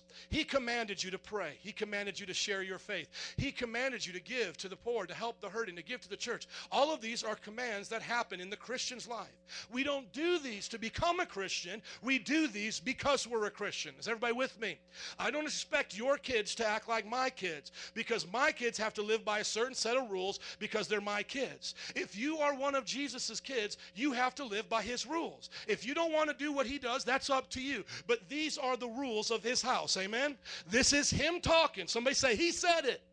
This is what he said. He said, but you will receive power when the Holy Ghost comes on you. Why, Jesus? So I can take spiritual journeys to the seventh heaven and understand the wheel within the wheel of Ezekiel and know the 4 horsemen of the apocalypse? No, I'm giving you Holy Ghost power so you'll be a witness, and stop saying you're scared to go talk about Jesus, because I'll give you power to go do that. So what's the purpose of the baptism of the Holy Spirit? Power for evangelism. Everything comes after that. It's quiet up in here, but it's still right. Amen? So what is it? Endowment of spiritual power to be a witness for Christ. Number 2, how does one become baptized in the Holy Spirit and fire? Go back to Matthew chapter 3, verse 11. It is the same way you're born again. As a matter of fact, faith is the same way you receive everything in the Spirit. If it was a physical thing, you wouldn't need faith. And faith is the substance of things hoped for, the evidence of things not seen. And we could have faith, like I said before, in all types of things. You can have faith in the lottery because you don't see you're going to win, but you play hoping you're going to win. You have faith in your car that it will ride you to work tomorrow. Faith in the bus driver that they're not going to get into an accident. Okay, but faith, biblically speaking, comes from the Word of God. And Bible says it like this, Romans chapter 10, verse 17. Paul said, faith comes by hearing, and hearing by the word of. So faith comes by hearing, and hearing by the Word of God. Let's say it again. Faith comes by hearing, and hearing by the Word of God. So if I'm not hearing the Word of God, faith's not coming. Think of that. If I'm not what? Hearing the Word of God, faith's not coming, because faith comes by and hearing by. Okay, so thank you. So what do we put in our faith in? This man's words? No. Your words? No. What somebody wrote a long time ago? Just because it's old doesn't make it right? What are we putting our faith in? God's words. Faith comes by hearing, hearing by the Word of God. How do you get born again? By faith. By hearing the words of Jesus. You have to trust what has been handed down to you. Or I should say rather, you have to make the decision out of your own free will, out of what's been handed down and a preacher is preaching. Is that God's word, yes or no? A lot of people competing for what God is saying. Am I not right? Right? Hindus are competing for it. Gurus downtown having their ashrams, going to meditation centers, are trying to tell you what God is saying. Mormons, Jehovah's, all trying to tell you what God is saying. But you have to hear this word, must be born again, must be baptized in the Spirit, and you have to decide, will I put my faith in them? If you put your faith in Christ, you'll be born again, right? The full faith, full trust in the full person, you'll be born again. Same thing with baptized in the Spirit. You look at Matthew chapter 3, verse 11, please. You must believe that Christ said he would come and baptize you with the Holy Spirit and fire. You must believe what I just read in Acts 1:8, where it says you will receive power when you receive the Holy Spirit. The same faith. Everybody say the same faith. The same faith you receive salvation is the same faith you receive the promises of your life, the same way that you receive the things of God in everyday life. It's the same thing with the baptism of the Holy Spirit. Everything is by faith. Without faith, the Bible says it's impossible to what? Please God. Look at Matthew 3:11. Here it is. Says it real clearly. I will baptize you with water for repentance, but the one after me, more powerful than I, whose sandals I'm not fit to carry, he will baptize you with the Holy Spirit and fire. Do you believe that? Acts chapter 1 verse 8 tells you why he wants to give you that. Jesus was speaking. This is John speaking on behalf of God. We believe this is scripture. We believe this is true. So we're baptized in the Spirit. Why? To have power to be an evangelist, to share our faith. Number 2, right here, how do we receive it? By believing it, just like we do to be born again. And then lastly, why? Why should we be baptized in the Holy Spirit? Turn with me now to Acts chapter 2, verse 17 through 18. Turn with me to Acts chapter 2, 17 through 18 to answer the question, why? I've given you a lot of reasons, but I'm just going to make it clear. In Acts chapter 2, verse 17, can you say I'm there if you're there? I'm waiting for some of you. Is the prophecy of Joel of the Old Testament. Remember, once again, the Old Testament is God what? Concealed in what? Mystery. Let's say it again. In the Old Testament, God is concealed in mystery. In the New Testament, by Jesus Christ, he is what? Revealed, right? So now, Peter speaking at the day of Pentecost, after they've received the baptism of the Holy Spirit, they are speaking in tongues. Now he begins to preach. He pulls back into history the prophecies of a man named Joel in the Old Testament, and he says, this is why this is happening. They thought the people were drunk because they heard them speaking in tongues, fall down, go boom, clapping their hands, looking like they were at Mardi Gras, acting crazy, you know what I'm saying? But he said, this is not what you think. This is what the prophet Joel said, verse 17. If you're there, say I'm there. In the last days, God says, I will pour out my Spirit on all people. Your sons and daughters will prophesy. Your young men will see visions. Your old men will dream dreams. Even on my servants, both men and women, I will pour out my Spirit in those days, and they will prophesy. Look at your neighbor and say, get you some. Get you some. It is pouring out from heaven right now. It's been pouring out since the day of Pentecost. You could say, Pastor, you're just getting me all emotional, and that's not right. You're trying to trick me. No, I'm giving you the word of God, and I'm getting emotional. Amen? Let me try reading it without being emotional, okay, just to see if that changes anything. In the last days, God says, I will pour. Come on, is it not still there? I will pour out my Spirit. Come get you some. As much as you can get. He's pouring it out. Are y'all listening to me? He is pouring out his Spirit. So why should we be baptized in the Spirit?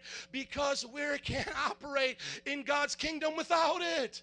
There's no other way except to have it to do the miraculous things of God. That's the answer. Why have gas in your tank? So it can run. Hello? Why have money in your bank? So you can spend it? Why have the baptism of the Holy Spirit? So you can do exactly what he told you to do. Do I have any sons and daughters that want to prophesy? Any young men that want to see visions? Any old men that want to dream dreams? Anybody want to see signs and wonders upon this earth? Now, I've been to Bible college and I've been to seminary. And I've been trained in this.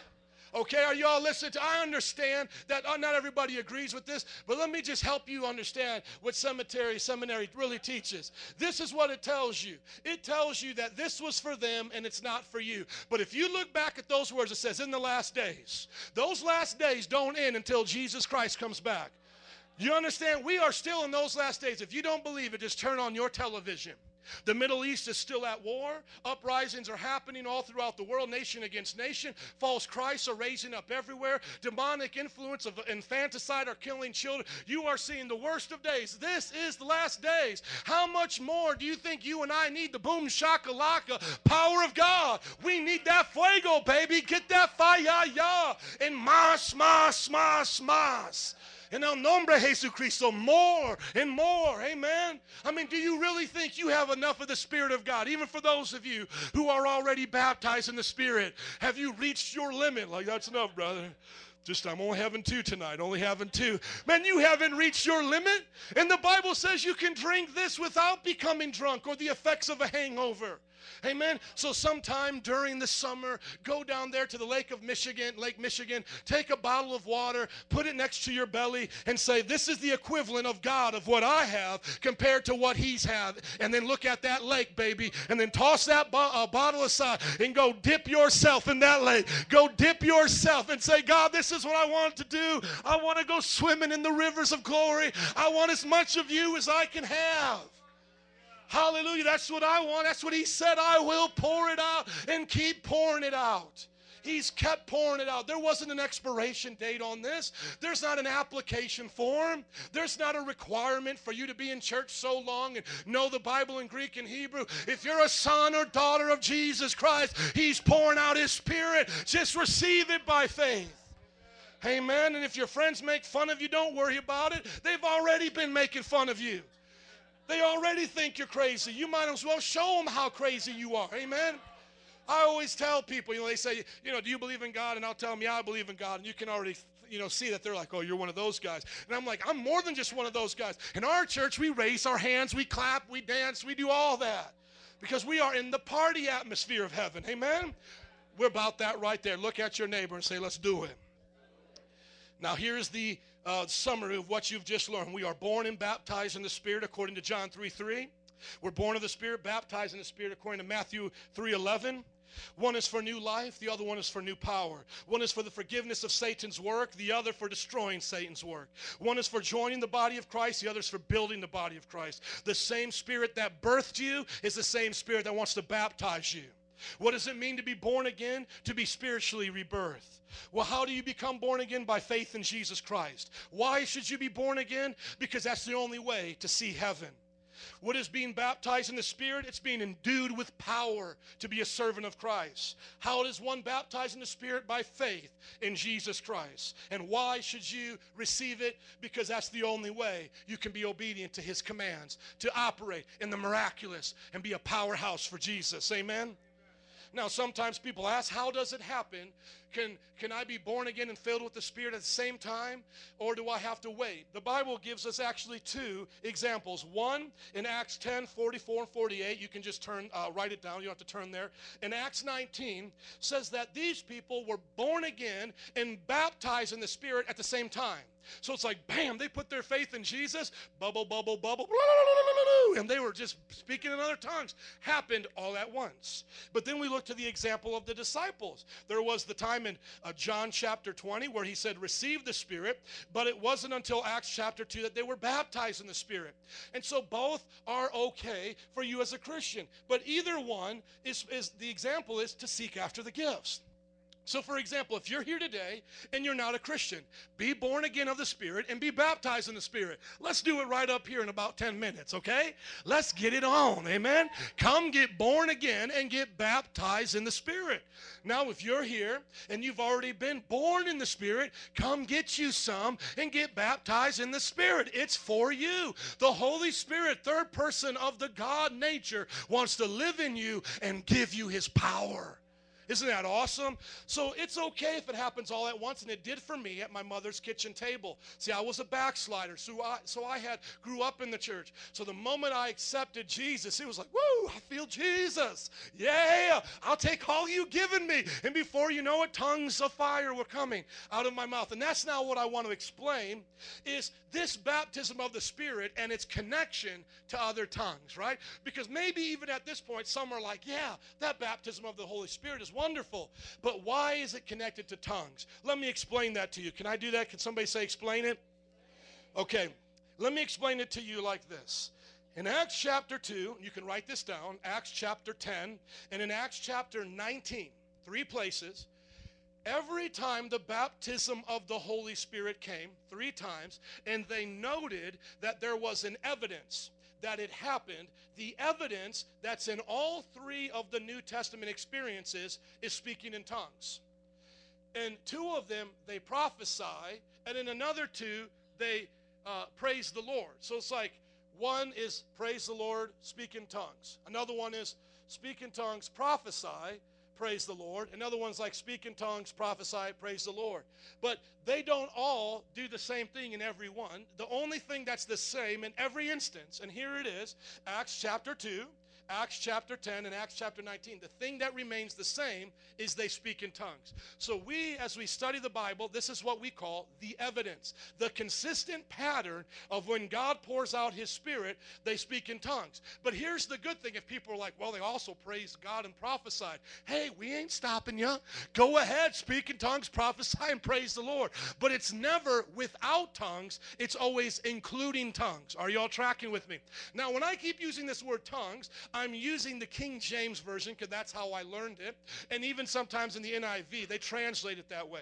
But the word tongue, glossolalia, in the Greek, glossolalia, is simply languages. Everybody say languages. So when they were baptized in the Holy Spirit, it says they spoke in new languages, which we are calling tongues. And what this means is they spoke in languages they had not learned. So they didn't study French, and then all of a sudden they get prayed for, and they start saying, merci beaucoup, start going down like that. No, they were baptized in the Spirit, and they spoke in languages they had never learned. People being around me 2 different times have understood my language, and they were both from India. I could tell you about those stories, but I don't have time. So there are times when the language that you are speaking may be known to others, as it was in Acts chapter 2. People around them actually understood the tongue they were speaking, the language. Remember, tongue and language is the same thing from the Greek word glossolalia. But the point is, the one speaking had never learned the language. Are you all tracking with me? So what is the baptism of the Holy Spirit in connection with tongues? It is the evidence that follows every time in the Bible that the Spirit is given. Now, let me just go to one particular one with you today. Acts 19, 1 through 6, quickly in closing. Just go there with me. Go there with me, and I'll do a part 2 next week because I have a lot of other questions that I want to answer, but I don't want to just bombard you with them. I mean, I'm being honest right here. I've got this right here. I just want this young man to verify. Everywhere you see an underline is a scripture right there. How many do you usually see? From here and here. How many do you see? From Here and here. How many scriptures do you see? Just take a guess. We got all day, sir. easily over 15. Okay, is everybody with me? I got 15 verses right here. I was a little nervous, right? Like I had to count all that. It's like everybody's looking at me. I thought it was a good idea when I first did it. I apologize, I'm putting you on the spot. But I just wanted the young man to see. Pastor came prepared. It's almost already 12 o'clock, and it's time to get into the glory. Amen? Your Holy Spirit thirst is built up. It's time to receive. It's time to take a drink. Amen? The Holy Ghost bartender is here. You can have as much as you want. Amen? But let's end it in Acts chapter 19, 1 through 6. So you can see clearly. Band, would you come? While Apollos was at Corinth, Paul took the road through the interior and arrived at Ephesus. Now, this is Paul. This is not Jesus. This is 30 years after the ascension of Jesus. Jesus is in heaven. And this is now what the church is doing, okay? Paul wrote 3/4 of the New Testament. He's on a missionary journey. He visits the place of Ephesus. Now look at this. There he found some disciples. What did he find there? Thank you. Verse 2. And he asked them, did you receive the Holy Spirit when you believed? They answered, no, we have not even heard that there is a Holy Spirit. So Paul asked them, then what baptism did you receive? Now you remember there were 2 baptisms. One was the one of John the Baptist. That was the last of the old covenant, remember? And he was an intertestamental period because he had 1 foot on the Old Testament and he was 1 foot into the New Testament with Jesus, right? And that's why he stopped baptizing at a certain point. And everybody said to John, aren't you jealous? Everybody's leaving you now going to Jesus' baptism. And he said, no, he's before me. He came way before me. They're thinking, no, but you're older than him. No, he came from of past. He's of eternity. He said, I must decrease that he increases. So the baptism switched then to Jesus. Everybody with me? So he found disciples, Paul found disciples of John the Baptist. And he said, hey guys, you got the boom shakalaka? You got that Holy Ghost fuego? They said, man, we didn't even know there's the Holy Ghost, because at some point with hanging around John the Baptist, they must have rolled out and went to another place, because Jesus didn't get to Ephesus. So they hadn't heard the full ministry of Jesus. Okay? Now look, verse 4. Paul said to them, John's baptism was a baptism of repentance. He told the people to believe in the one coming after him. That is in who? Jesus. On hearing this, they were baptized into the name of the Lord Jesus. That means the authority of Jesus. They were baptized in Jesus' baptism, which was in the water baptism for repentance, the Father, Son, and what? The Holy Spirit, right? Now watch this. It ain't over. See right there, that's a good Baptist church right there. People are clapping. People come up in the robes. I don't know if you all ever been to like a black Baptist church, but I used to live in the inner city, you know what I'm saying? Oh, come on, and they're just clapping and clapping. You go and get baptized. Look at my brothers right there. You get baptized, you're coming out. But look at this right here. Look at Paul. I love Paul. He's like waiting at the baptismal tank. They coming out clapping. I just got baptized. He lays his hands on them. The Holy Spirit came on them, and they spoke in tongues and prophesied. Boom. It's like, come get you some. And when you look at it, it's the exact thing, but one is physical, one is spiritual. Watch. Baptism of repentance involves what? What are you baptized in? Water, right? When you're baptized in the Holy Spirit, you're baptized into what? Fire, right? Now, physically, would you want to be baptized into fire? Would you want us to have like a smoking hot, like furnace up here, and you accept Christ, and we're like, But you see, one is showing you physical change, like, oh, I'm wet, just like how I've been changed on the inside. You come out of the womb with water. The water breaks of a woman's womb. Jesus said this, born of the water and spirit. So it's an example, right? The water is that physical example of birth. It's changed your outer appearance, just like how you came from your mother's womb wet. But that symbolizes the Spirit. But the baptism of the Spirit is of fire. It's for empowerment. And now there's a physical sign. You speak in tongues. Now you see here, they prophesied. See, that was another sign, was it not? And if you look at all the different places, it talks about prophecy's always there, because it's one of the 9 gifts that involve your voice, and it always follows with tongues. But when if I had time, I would show you Acts 2, and I would show you Acts 9. See, prophecy's not in every one of them, but tongues is. So what I want to do today is, as we get ready to stand up and pray, is I want to ask you, have you received the baptism of the Holy Spirit with the evidence of speaking in tongues and prophesying? Have you been born of the Spirit with the evidence of a new life? Because today you can be born and baptized in the Spirit. Amen. Can you stand up and give the Lord a hand clap of praise today? Come on, if you believe it. We believe it, Jesus. Altar workers, would you come, please? Thank you, Lord. Hallelujah. Come on. Let's get some time here alone with Jesus. Would you just close your eyes right now in an attitude of prayer? You're one of 2 people right now. You've either been born again or you haven't. Those who've been born again, would you just thank Him for salvation? And those who have not been born again, the gospel's been preached to you today with the communion and now in the message. Would you ask the Lord to forgive you of your sins and put your full trust and full faith in Jesus today and all of who He is? Come on, so those of us who are saved, we're just thanking Him. Thank you, Jesus, for making me new, Lord. Thank you, Jesus. Those of you who have not been born again, just surrender your life to Him right now. Hallelujah. If you don't know how to pray, it's real simple. You just say Jesus, and then you add the words. If you need to be forgiven, say, Jesus, forgive me. Jesus, cleanse me. Change my life. You can say the words, Lord, make me new. I want to be born again because I believe in you.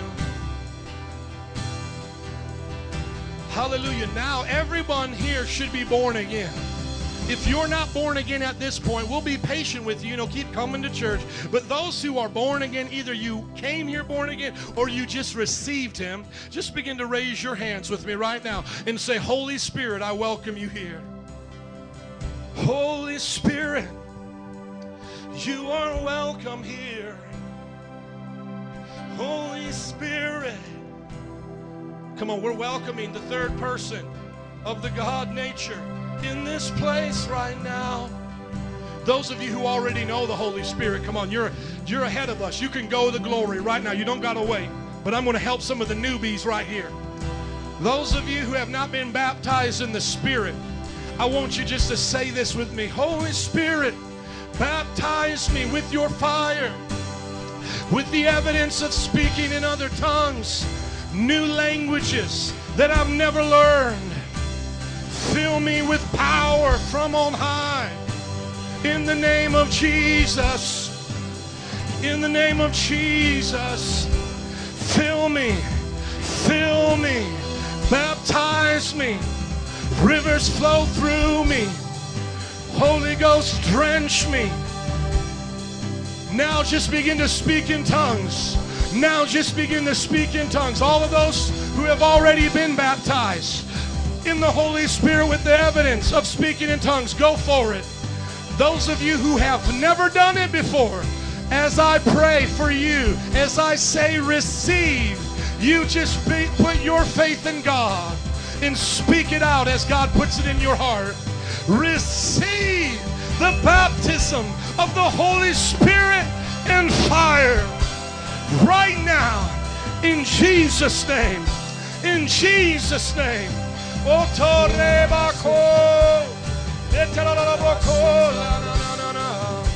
New languages, new languages. It's a sign and a wonder.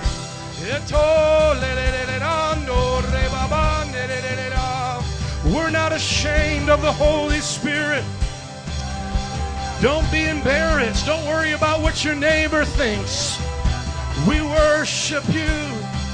We worship you in tongues of angels, in heavenly languages. Hallelujah. Hallelujah. Receive, receive, receive.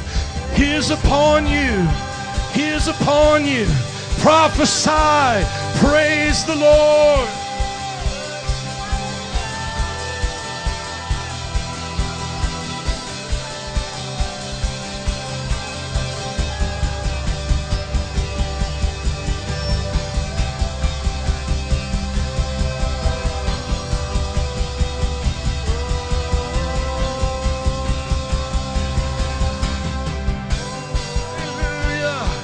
With tongues and prophecy, hallelujah, we praise the Lord today. Hallelujah.